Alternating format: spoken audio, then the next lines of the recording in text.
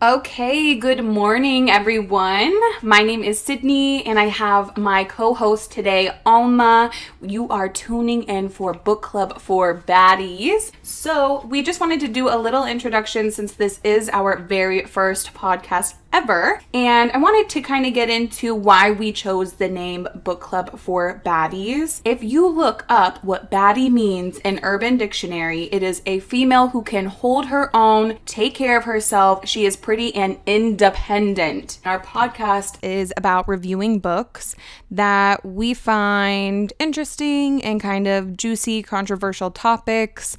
Some will be about marriage, like this one, marriage, relationship, monogamy. Some will be about other topics like family relationships or spiritual growth, self-help, just things that I feel like aren't maybe talked about as much, or they're starting to gain more relevance in today's society. People are being more open and talking about these subjects in a more open environment where people feel okay to come out and talk about the things that they're going through and like mental health. And so I find it really important to be able to have conversations with your family and your friends or people around you that allow you to feel heard, because everyone needs to feel like they can express themselves in a safe environment. And so we wanted to start this podcast where we can talk about these subjects, and it might not be the normal accepted way of what people think about these topics. It might be completely different. And I just want it to be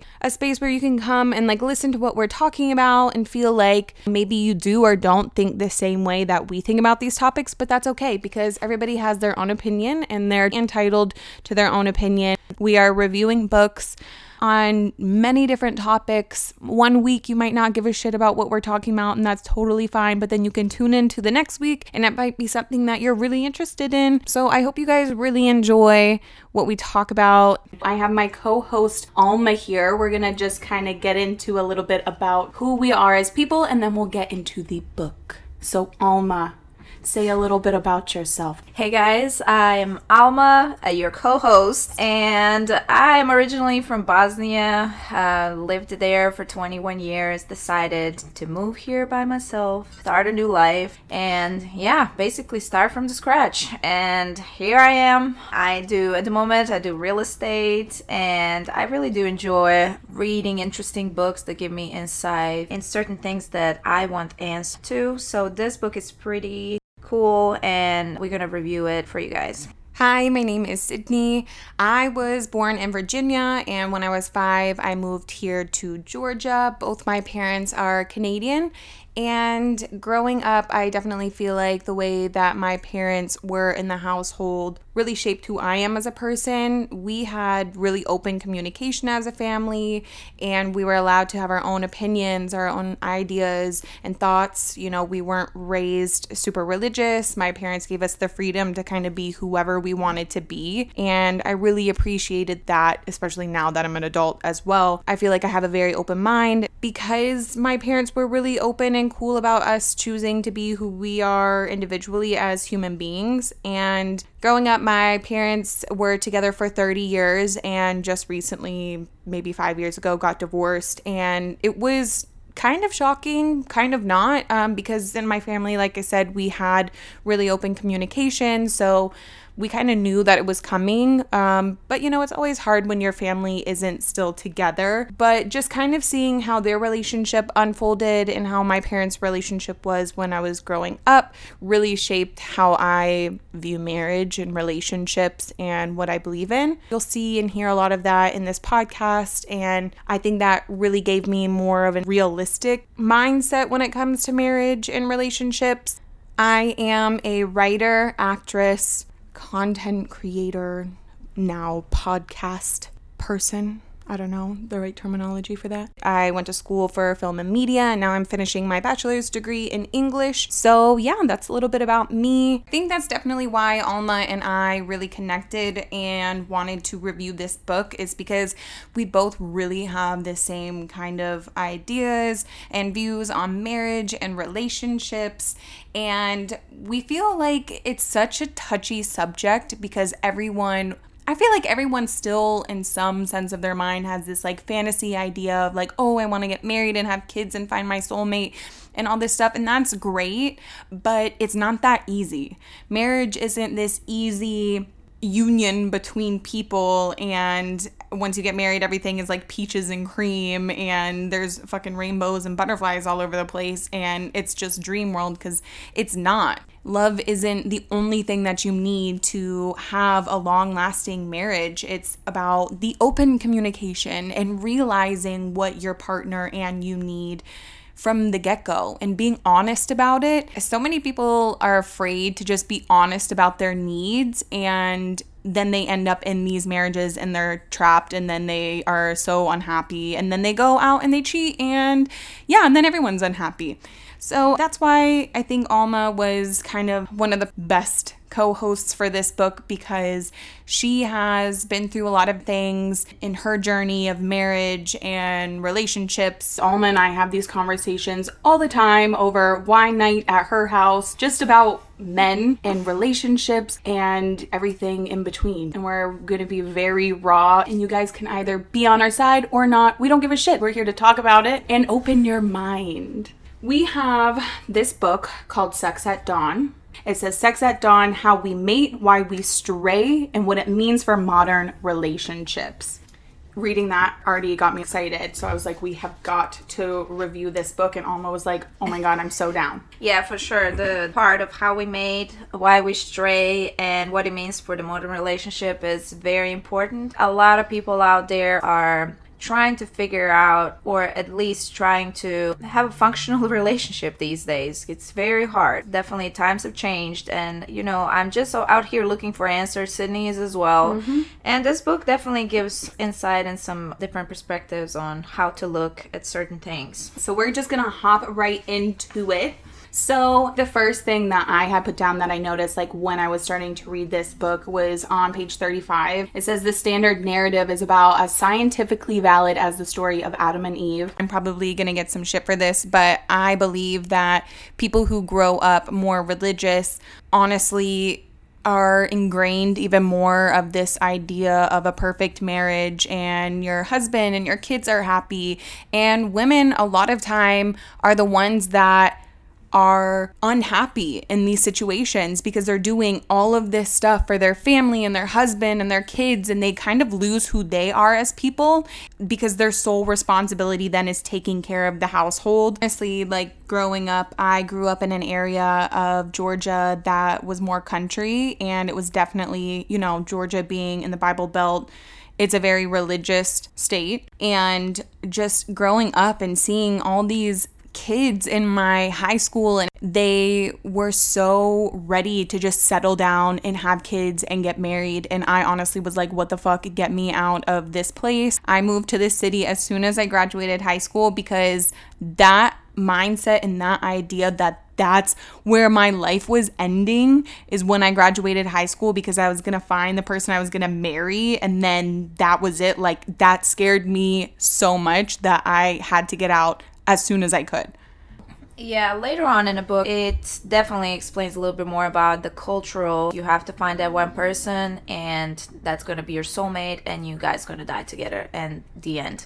Basically, something in those lines, because sounds pretty trapping. it's a cultural thing. That's how we are taught to think. But this book explains many other cultures throughout the world where people think differently, and they actually are having a nice life too, right, with no stress. Yeah, it is crazy. That's what I did really enjoy about this book, is that it explains so many different cultures, because a lot of cultures, people get married really young, and then they're supposed to be, faithful, and they stay with the man, and the man ends up probably, going off and doing some stupid shit, and the woman's just supposed to be at home taking care of the kids and all of this stuff. And it's so sad because people get trapped in these marriages that are unfulfilling, and then they just feel like that's what they have to do. Yeah, for sure. And the one thing that I would mention, something from, I guess, from my personal experience, from where I come from, you don't see divorces. So people are, when they get married, they are married forever. Basically, it's something along those lines. And I never thought growing up that marriage is anything of a struggle, or, it's like, that's what you need to do. And people in my country get married pretty early as well. So it's almost like as soon as I was out of high school, I was already like, I need to get married and start having kids. And that's what we need to do. It's like everybody does it. I'm going to do it too. It's definitely a cultural thing. And I have not mentioned that I'm a single mom as well. So I'm definitely going to try to teach my daughter to think differently about certain things, and of course about marriage as well. We're not here saying that marriages are horrible, you guys not to think about it. No. We're not saying that, but we're just basically pointing out that there's a lot to think about when it comes to relationships alone. And all we're saying really is just take your time with it, because with marriage there's really no rush. At the end of the day, what are you really getting married for? For maybe security, or you think your person might leave you, or you just really love each other so much and you just want to rush into it. Whatever it is though, you have time. And I think that's what Alma and I are just like really trying to make the point of, is it's never too late to get married.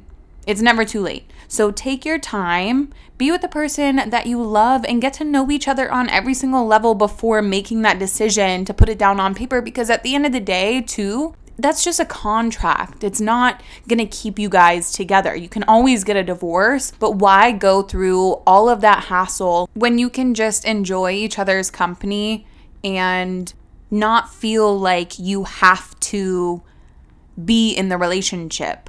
Like, you have that choice, and you don't have to make things work because you're married, or you don't have to make that person happy because you're married. You can just enjoy each other's company, and if it doesn't work out, then it doesn't work out. But you have to understand, which we're going to go over in this book, that monogamy is not a natural thing. You see these relationships now where sometimes they, mutually mess around with someone, and those people end up lasting forever. Yeah. That's very true. Also, this is not from the book specifically, but I know some people tolerate their partner having an affair or something along those lines. They would probably let that slide just so that the marriage can last and they can continue raising their kids, or just, having a happy and peaceful life.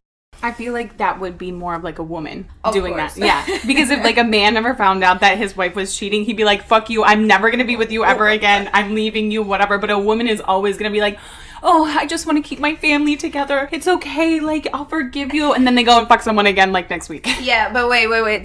There is a chapter in this book that actually discuss what hurts the women more, like the sexual betrayal or emotional betrayal. And of course, women said emotional. Of course, for men, it's sexual. Yeah, women are hurt so much more by emotional infidelity than sexual. Like, we can get over that sexual infidelity, but if you go off and you're like, I'm in love with somebody else, you're gonna be fucking heartbroken. Because I feel like you connect with women on an emotional level, she's out. Yeah, of course, I think sex is very important for everybody, but when you connect with somebody on an emotional level, you're done. Yeah, it's over with, fellas. Don't let your woman get emotionally connected to any other man, because that's when you'll fucking lose her. Ask her how her day was, okay?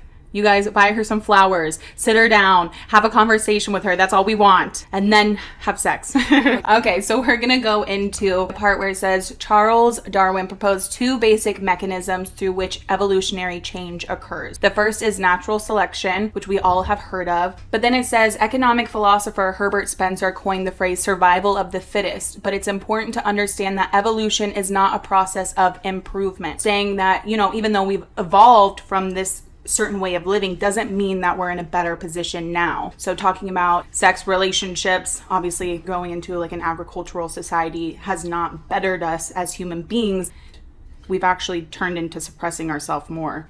Very true. And people have certain expectations, and there's a little part that says we carry the weight of modern love's central anxiety, namely the expectation that romance and sexual attraction can last a lifetime of couple togetherness despite much hard evidence to the contrary. Basically, it's kind of just saying it's hard out there. Like, relationships are hard, period. And marriages are even harder because you probably have kids involved. You have the house, the cars, everything is, people don't want to deal with like thinking of, oh, he or she cheated and I want to get out of here. And then they look back and they see, all this stuff and all the years and all the kids, and they're like, you know what, this is not worth it. I'm just gonna, let's just stay.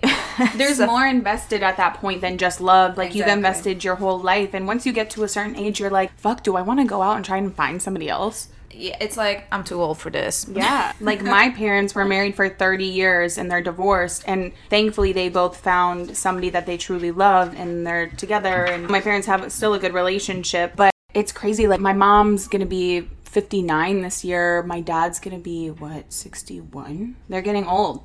And I would be fucking terrified to be that age, getting divorced and trying to find a partner.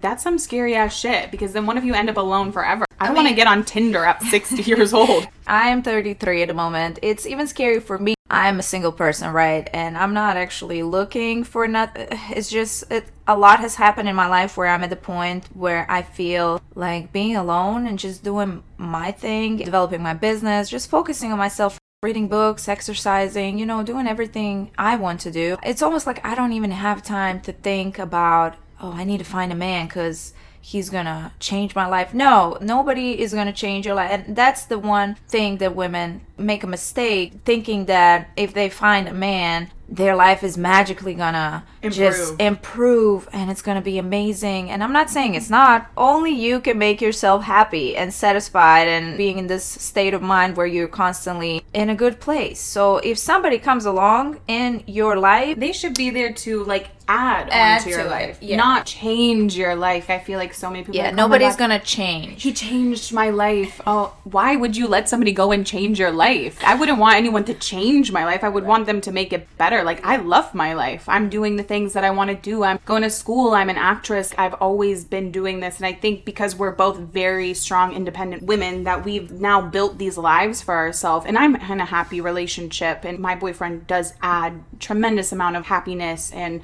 I'm thankful for that. But he lets me do what I need to do to be happy on my own. If he were to be like, oh, you can't go back to school, or you can't be an actress, or you can't do this, I'd be like, then we're not together, because that's my life. That's me, my essence of who I am. And so many women change who they are to please their partner. And that's when you lose yourself. And that's when you aren't happy anymore.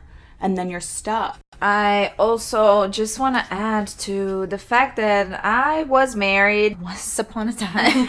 And unfortunately, I went into a marriage for wrong reasons, I feel. I was pressured. I feel like I was one of those women. Like, I just felt like if I'm married, if I'm out there saying like I have a husband, like everything is going to magically be better for me. Mm-hmm.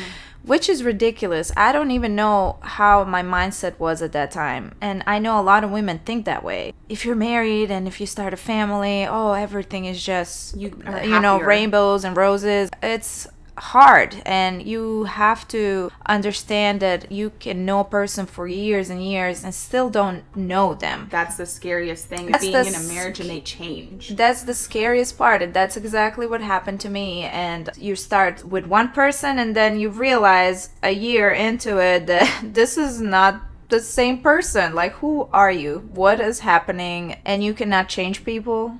So at that point, you know that is the end, because you see stuff that you don't like, but you cannot change that person. And thankfully, I was out of it really fast. I didn't stay for years and years thinking that he's going to change or that situation is going to get better. So, guys, please be mindful when you're picking your partners to have kids with. Just a heads up. If you want to be with someone forever, have a kid with them, because then you're literally stuck with them forever. Like, don't get married. Just have a child and then you're good. And that's why it blows my mind how these women jump into a relationship. They jump into marriage. And then it's like, you haven't even... They always say, be with a man through like the thick and the thin first, like the ups and the downs. Be with him when he is rich, when he is broke, when he's going through a hard time, when he's lost someone, all of those things, because those things shape a person and they change. Like, people fucking change. I know I've changed and I'm gonna continue to change as a person. So it's like, why settle down with someone you have yet to even find out who they are? So then we go on to page 42, and it reads, the central premise of sexual selection is that in most mammals, the female has a much higher investment in offspring than the male does. She's stuck with gestation, lactation, and extended nurturing of the young. Because of this inequality of unavoidable sacrifice, Darwin reasoned that she is the more hesitant participant, needing to be convinced it's a good idea, while the male, with his slam bam thank you ma'am approach to reproduction, is eager to do the convincing. Evolutionary psychology is founded on the belief that male and female approaches to mating have intrinsically conflicted agendas. It's a lot. I mean, Alma, you are a mother and you have your own personal journey with that. So how do you feel about the idea that men are not as invested in children as women?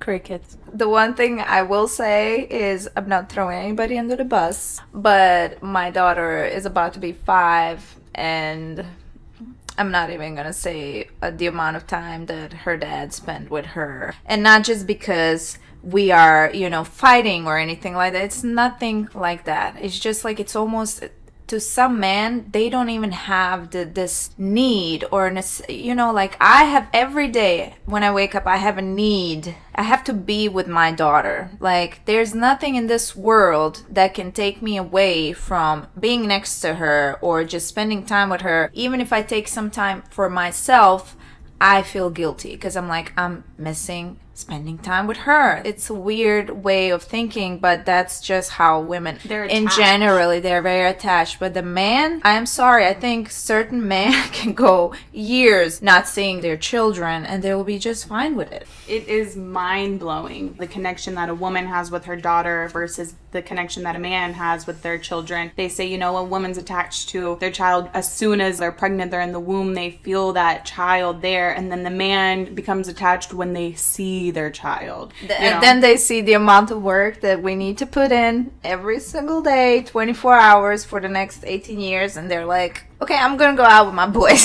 Yeah, I'm gonna go have a guy's night, thank you. Oh, you need to change diapers all night and breastfeed, and I'm sorry you didn't even recover from your C-section. Oh, but I'm sorry, I really, really have to go see my boys because, that's just very important. Like, you haven't just been pregnant for fucking 9 months and you don't want to drink and party with your girls. What the hell? It's just so selfish. The amount of selfishness, guys, it's really amazing what you discover.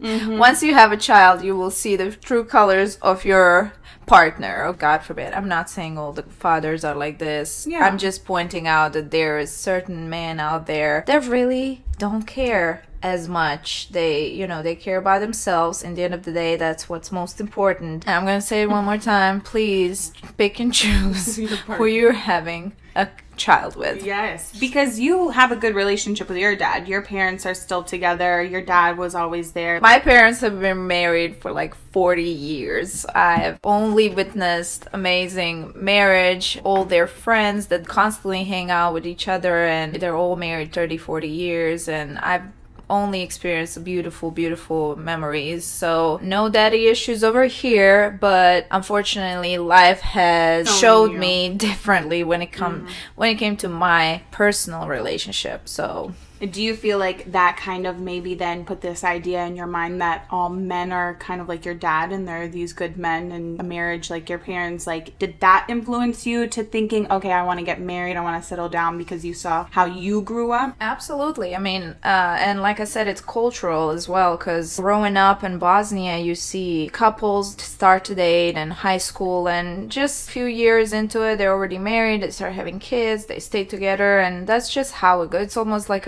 just a cycle that is natural, is normal. Of course, that's exactly what I was thinking. I'm gonna do the same thing, and I cannot wait. I literally could not wait. So then we're gonna go into page 47. It says, why do so many forces resist our sustained fulfillment? Why is conventional marriage so much damned work? How has this incessant grinding campaign of socio-scientific insistence upon the naturalness of sexual monogamy, combined with a couple thousand years of fire and brimstone, failed to rid even the priests, preachers, politicians, and professors of their prohibited desires? To see ourselves as we are, we must begin to acknowledge acknowledge that of all Earth's creatures, none is as urgently, creatively, and consistently sexual as Homo sapiens. In the next few chapters, there's a lot of talk about how men perceive certain things. They do these studies, usually at the universities, where there was one study that has been done that there was an attractive man just going around the campus and basically asking women, like, hey, do you want to sleep with me? And, women mostly were like, no, stay away from me. But then they did this opposite where they sent attractive women to guys, and 75% of the guys were like, hell yeah. I have sex with you, of course. Like, let's go. Right now I've got like 5 minutes before I have to be in class. Like, along with a list of reasons why women probably didn't say yes to this random guy asking if they wanted to sleep with him, probably was the fact women have an incessant fear of being kidnapped or stolen and raped. So I think the idea of saying yes to a random man off the street isn't a really great idea for a woman. So maybe that's another reason why 80-90% of women would say no. And then page 48 says, unlike men, such women don't yearn to eat just to stop the hunger. They're looking for particular satisfactions presented in the certain ways, where most men can and do hunger for sex in the abstract. Women report wanting narrative, character, a reason for sex. Men are just ready to go. Like, they're like, oh, I just want to fuck. And that's fine. Like, there's plenty of women that want that too, but we want more than just the sex. Like, we need to feel connected in a way with that person. Like, why just give up the cookie for no reason, I want to know that you're a good person. It says, let's take a look closer at the standard narrative, focusing on the 4 major areas of research that incorporate the most widely accepted assumptions. So the relatively weak female libido, male parental investment, sexual jealousy and paternal certainty, and extended receptivity and concealed or cryptic ovulation. So that's kind of what we're going to be going in these next couple of pages, talking about each of those individually. Male parental investment says, what does the winning male suitor supposedly get for all of his preening and showing off? Sex. Well, not just sex, but exclusive access to a particular woman. The standard model posits that sexual exclusivity is crucial because in evolutionary times, this was a man's only way of ensuring his paternity to his children. He's there to offer goods and services, like primarily, meat, shelter, protection, and status in exchange for exclusive, relatively consistent sexual access. He doesn't want to provide all this shit for children that aren't his. That's pretty much what it's saying. He's the one that has all of these things that we want. We want the shelter and the protection and all of that. So what we can do is give him a child. And then if we have this exclusive relationship with him, give him sex whenever he wants, then he'll give the women and their child protection, food, shelter, all of this stuff. So what does this tell us now when in today's world where women can literally provide everything for herself, raise a child on her own, not just a child, children on her own, still be successful, be fine, and it shows that we have very much evolved. Exactly. And yeah, certain occasions you really don't need somebody to support you in that way. That used to be the case. Right. But now, women, we've got more opportunities than we did years ago, and now we can take care of ourselves. We can have our own bank account, and we can do all these things without a man. Like, they talk about why marriages way back when lasted so long, because women couldn't fucking do half the shit without being married or having a man. We couldn't open a bank account without being married. And then you wonder, yeah, of course we were in these long-term marriages. They lasted because we were fucking suppressed and we couldn't do anything. I just wanted to add too, like, if you look into our society now and living in the city, we both live in Atlanta, with all of these young women going out just to woo a man for security and wealth and what he can provide for her. You see it so often still. I see a lot of things. Almost sees you don't even want to know. These women out here too, they'll go and be with a man who is married, have sex with him, consistently. And like, I want to know, like, what are you guys getting out of this, you know? Like, are you like money? How much money are you getting? You're gonna go and like have sex with a married man and he doesn't ever want anything really to do with you. You get no security out of it, so you're just giving up the cookie for some money. Well, that's what they want, and that's what they're getting, so they're fine with it. Because in the end of the day, there's plenty of women that are out there giving it for free too. Okay, so then when the woman gets emotionally attached and then she starts going crazy and she's like, oh my God, I need you to leave your wife. Like, why won't you leave your wife for me? And he's like, I'm sorry, this wasn't part of the plan. I just wanted some sex. Well, let me tell you, yes, there's probably a percentage of a women that think that way, but women have become more and more calculated in their moves as well. They're strategically doing certain things, and they know exactly what's the outcome and what they're getting out of certain situation. Girls are going out and you're just wanting money and like this guy to woo you and take you on trips and do all of this stuff, but you're getting no emotional like connection with this person. Like, you're wasting yourself. Certain things can only satisfy you for so long, and maybe we get these images of, especially now with social media and everybody sharing their whole lives, we get the perception that those type of lives are perfect, and that, you know, oh my God, I just want to do the same thing, you know, I want to be like that girl, she's always traveling somewhere, she always has nice clothes. But then you look and then you wonder, how does she get all these things? Like, what do you do for a living? Or right. What do you have to show for yourself? You're pretty much selling your time and your soul and everything for this person that really doesn't even care about you. There is such thing as karma, okay? It's gonna come back and it's gonna bite you in the ass. It will. Maybe not now, maybe not, maybe in your next lifetime. But nothing goes, you know, without consequences. That's messed up. Why? We're not gonna dig deep into this. Alma is a little flustered right now, and she won't explain why. So we'll go on to the next topic. So it says hundreds, if not thousands, of studies have claimed to confirm the flaccidity of the female libido. From a personal experience, I went through a phase of my marriage where, for a very long time, and I'm talking 2 years, over 2 years, where I had no desire for nothing. I mean, that was after my daughter was born, so I don't know if it was connected with that or just like complete lack of being attracted to my partner in any kind of way, shape, or form. It's ridiculous to know that we really do go through these phases where you feel like you don't have no thoughts about sex at all. Can definitely have, at least it happened to me. So, but I feel like that's because you just emotionally weren't connected with this person, and you kind of just were pretty much so turned off by him that you just weren't thinking about sex. Yeah. It's not because you didn't want to have sex. When you're so disgusted with a person and you don't like who they are, like, why would you want to fuck them? If a man was treating you like amazing, like, you are gonna want to have sex. Men, take note. Be a genuinely loving, connected partner, and she will do anything you want. that's true. So then we go into the male parental investment. It says they argue that our high level of male parental investment forms the basis for the supposed universality, and that's pretty much the basis of why we have marriage, because women want these services, goods from this man. She wants to protect her child and her, and then the male wants just to know that these are only his kids, so let's just get married.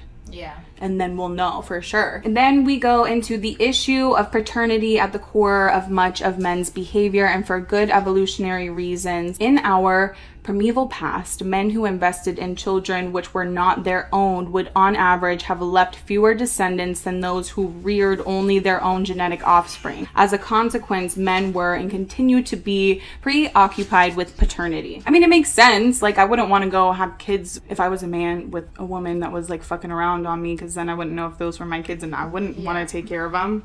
The male's mixed strategy would be to have a long-term mate whose sexual behavior he would control, or he could control, keeping her barefoot and pregnant if poor, foot-bounded and pregnant if Chinese, or in high heels and pregnant if rich. Meanwhile, he should continue having casual, low-investment sex with as many other women as possible to increase his chances of fathering more children. This is how standard evolutionary theory posits that men evolved to be dirty, lying bastards.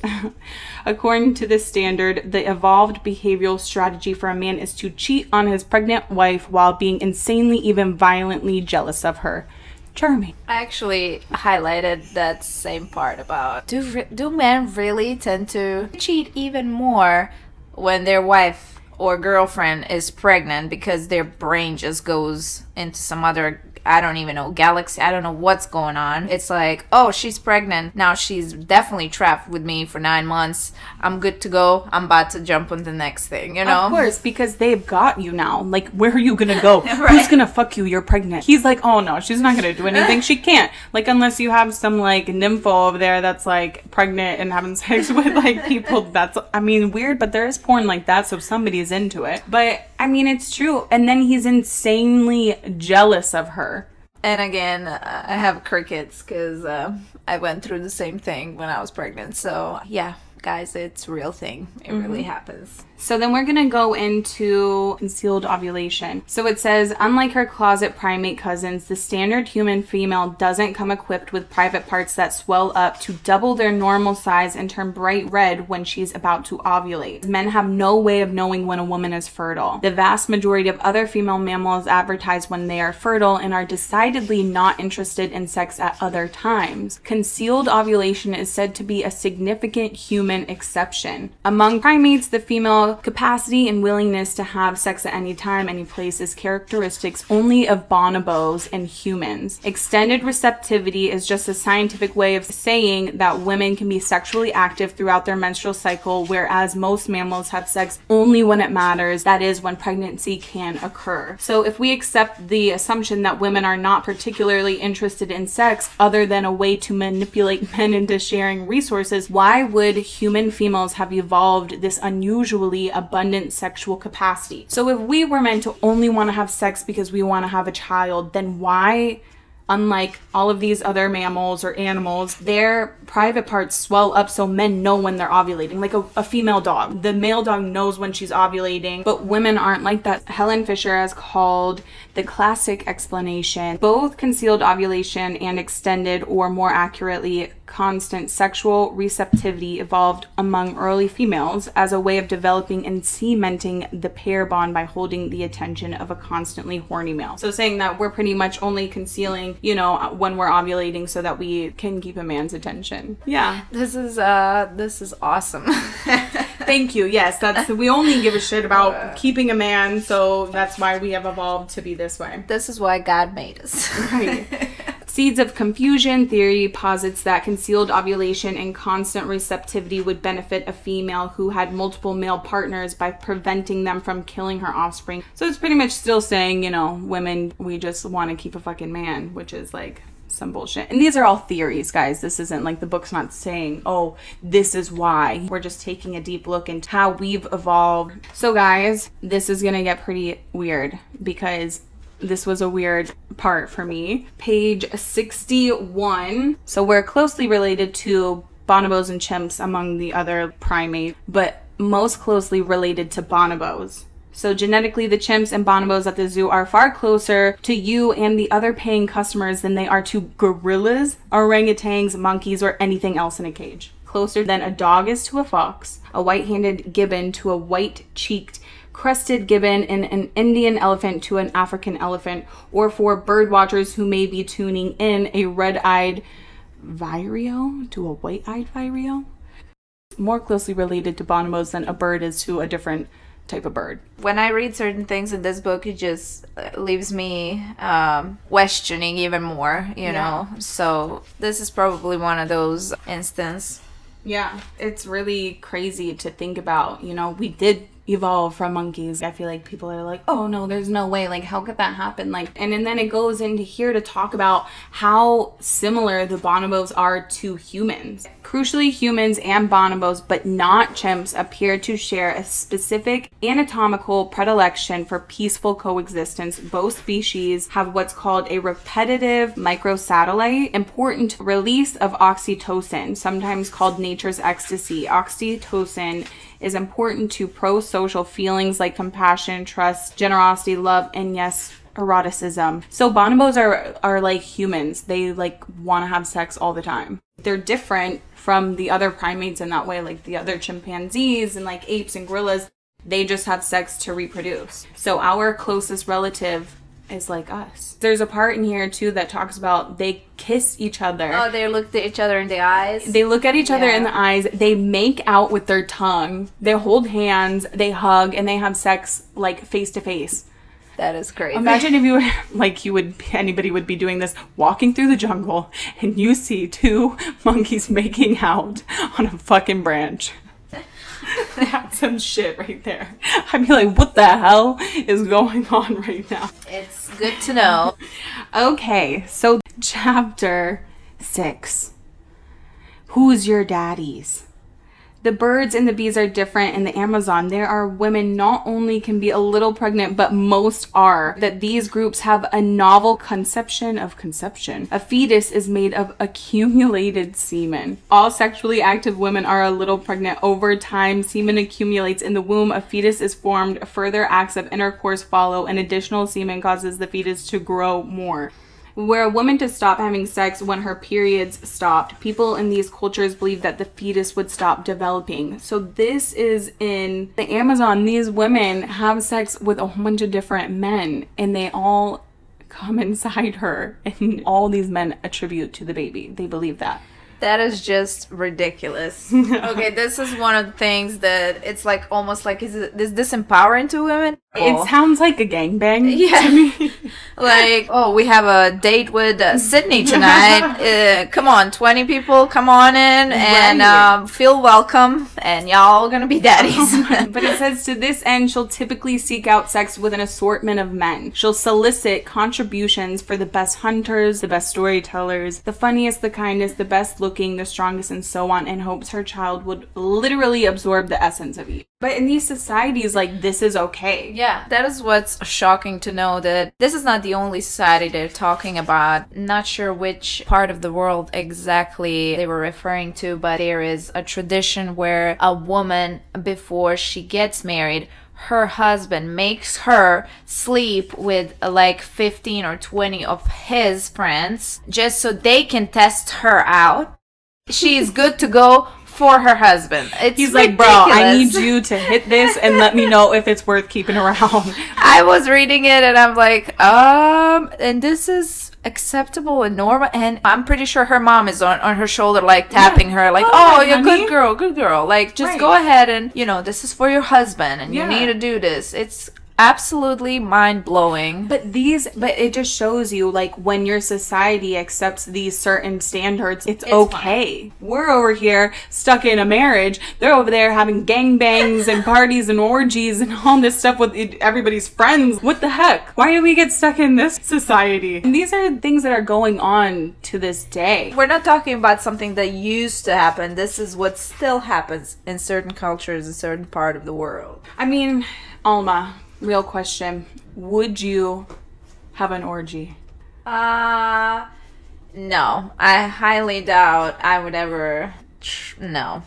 Why? It's just... If it was like a whole bunch of really hot men and hot women. Like, you found all of them attractive. That it's not even about that. It's almost like there's so much deeper stuff you have to think about. Like, are we all gonna get tested the day before? Well, yeah. There's so much. There's levels to that shit, and it's like... So if everyone was tested, everyone was fine, and then you had 5 hot girls, 5 hot guys together. I really never thought about that. Like, really? If you were asking me, like, threesome or something like that, I would be like, probably, yeah, fine, whatever. It's something easier to think about that. But to know that, like, you would be in an orgy, like, where you have a bunch of people doing... I'm not saying I never watched nothing like that, and but yeah. I might watch the porn. But yeah, and even doing it, even when you like, I probably am so reluctant to say yes or no because I don't know. Just because from certain times when I did watch porn where it was some crazy stuff going on.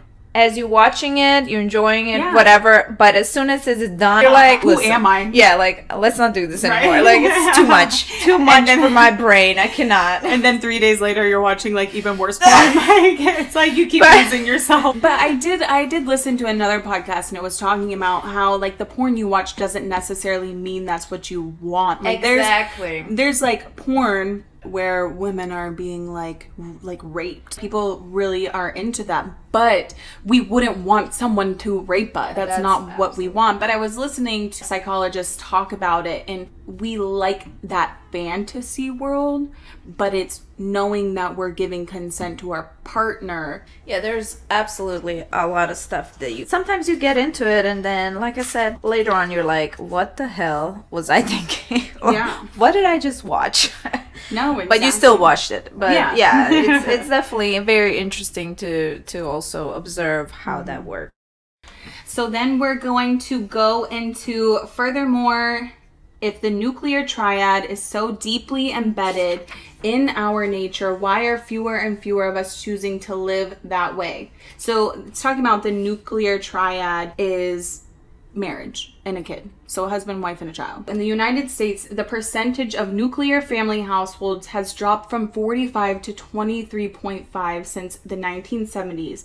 Married couples with and without children accounted for roughly 84% of all American households in 1930s, but the latest figure is just under 50%, while the number of unmarried couples living together has mushroomed from about 500,000 in the 70s to more than 10 times that number in 2008. So less people are getting married. I just wanted to point out there was a sentence that says adultery has been documented in every monogamous human society ever studied, and they did a lot of studies. Okay, so what does this tell you? Less people are trying to go through stressful life.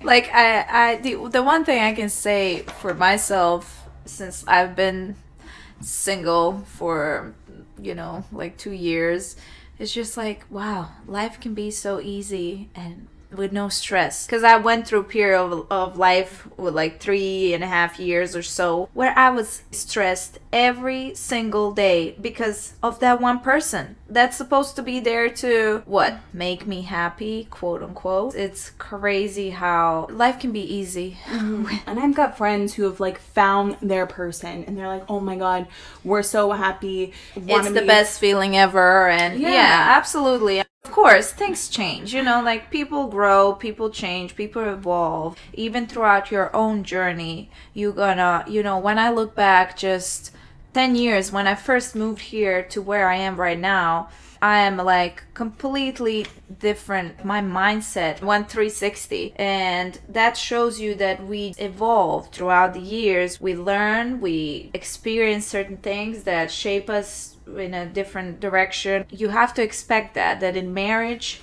both of you guys gonna evolve in a certain directions, and it might not be the direction you want your partner to go or the other way around, but things gonna change, and you either find a way to function or you don't. And that's in the end of the day what it is. But I'm pretty sure there's amazing relationships and marriages out there where people really just found each other and they just clicked. Yeah.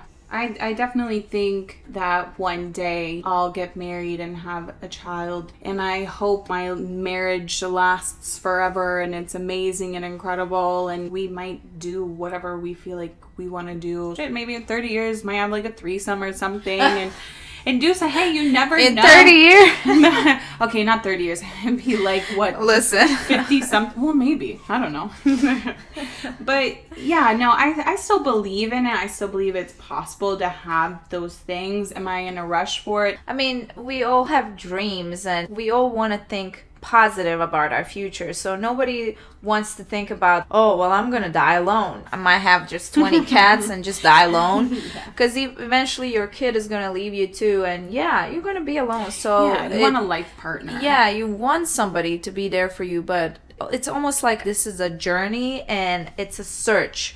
Well, if you look at like Jada and Will, their relationship. They call each other life partners because they both have their infidelities and everything. They've gone off and done whatever, but I feel like they're the ones that understand this whole connection the most. I'm sure there were times they were on the verge of getting divorced, but if you can find someone that you can do this life with, and you can have these boundaries and this respect and everything, and understand, okay, this is the person that I want to spend the rest of my life with as a partner. We're gonna go through some shit.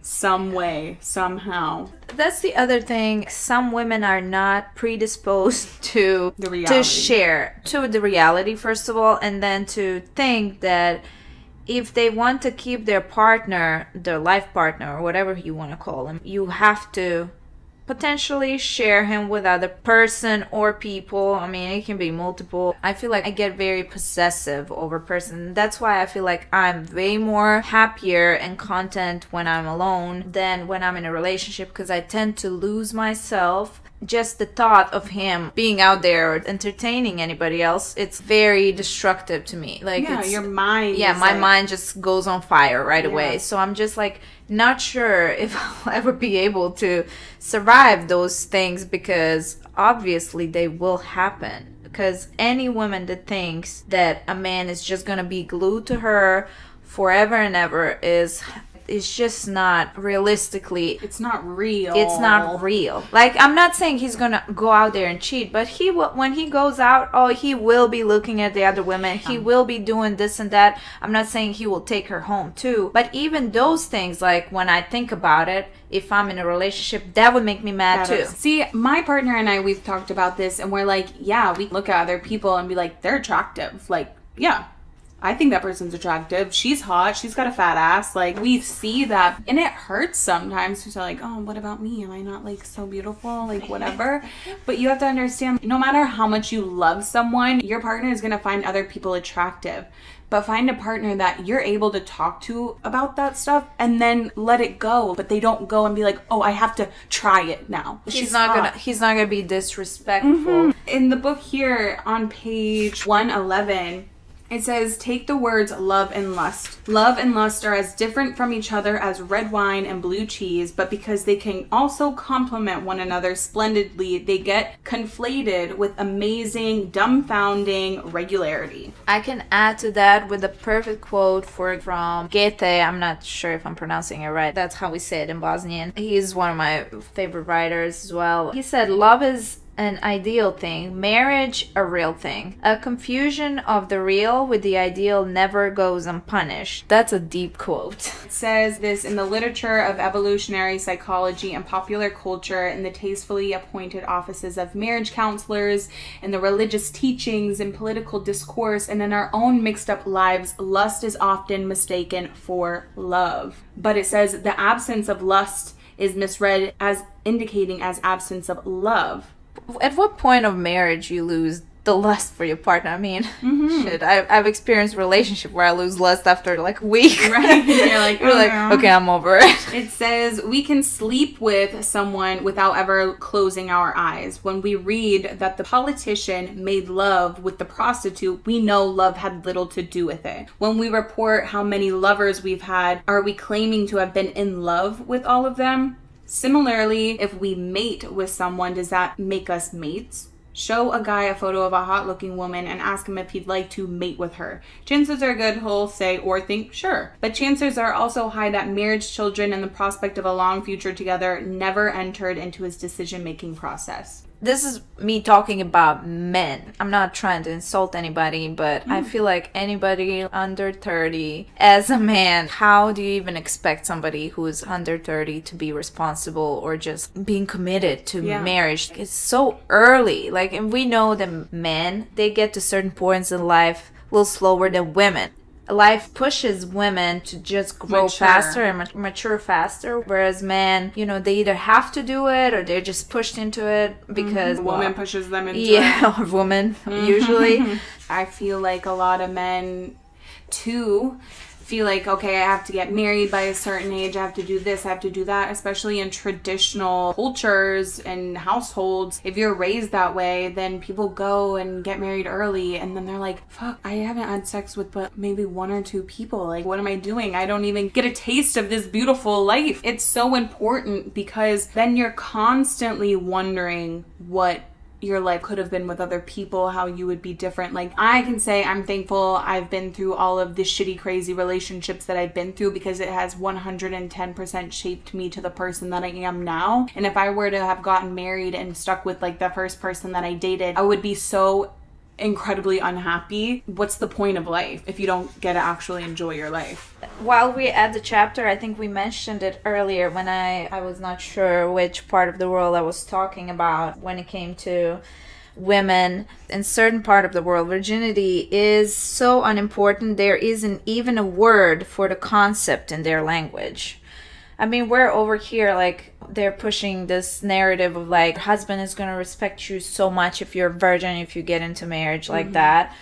And then there's these societies in the world that they don't even have that a word in a dictionary. Yeah. It's mind-blowing to see all of these different societies and, like, what's acceptable in their society. And I think that's why a lot of people need to educate themselves on what's really going on in the world, because people tend to feel alienated or they feel misunderstood because they feel different, and they're like, maybe I don't want to get married. And then you see all these people like, oh my God, why aren't you married? Why don't you have children? I had someone that was older woman. She was like, oh, so you and your partner have been together for how long now? I was like 1.5 years.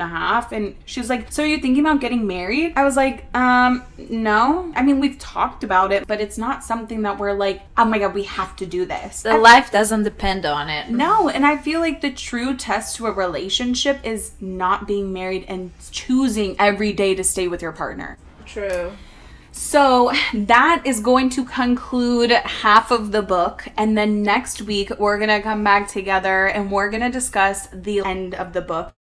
And then this book is over. And that means that we're going to pick another book. It's so exciting. Are you guys not like fucking pumped right now? She is going to read another book? We're going to read another book. We know how to read, guys. We're smart. Very smart. We can't wait to join back with you next week. We're going to have a point where we're going to actually take in questions from people, topics you feel like talking about, your opinions, maybe stories about something you've been through that relates to the text. We are totally open to hearing and discussing it. And we're going to be reading different types of book too. Of course, we're going to be digging deep into everything that we're interested in, right? And you know, Book Club for Baddies isn't just for women. If you're a man out there, we are here with you. You're a baddie as well. So we'll see you guys next week discussing the last half of Sex at Dawn. Bye, guys. Bye.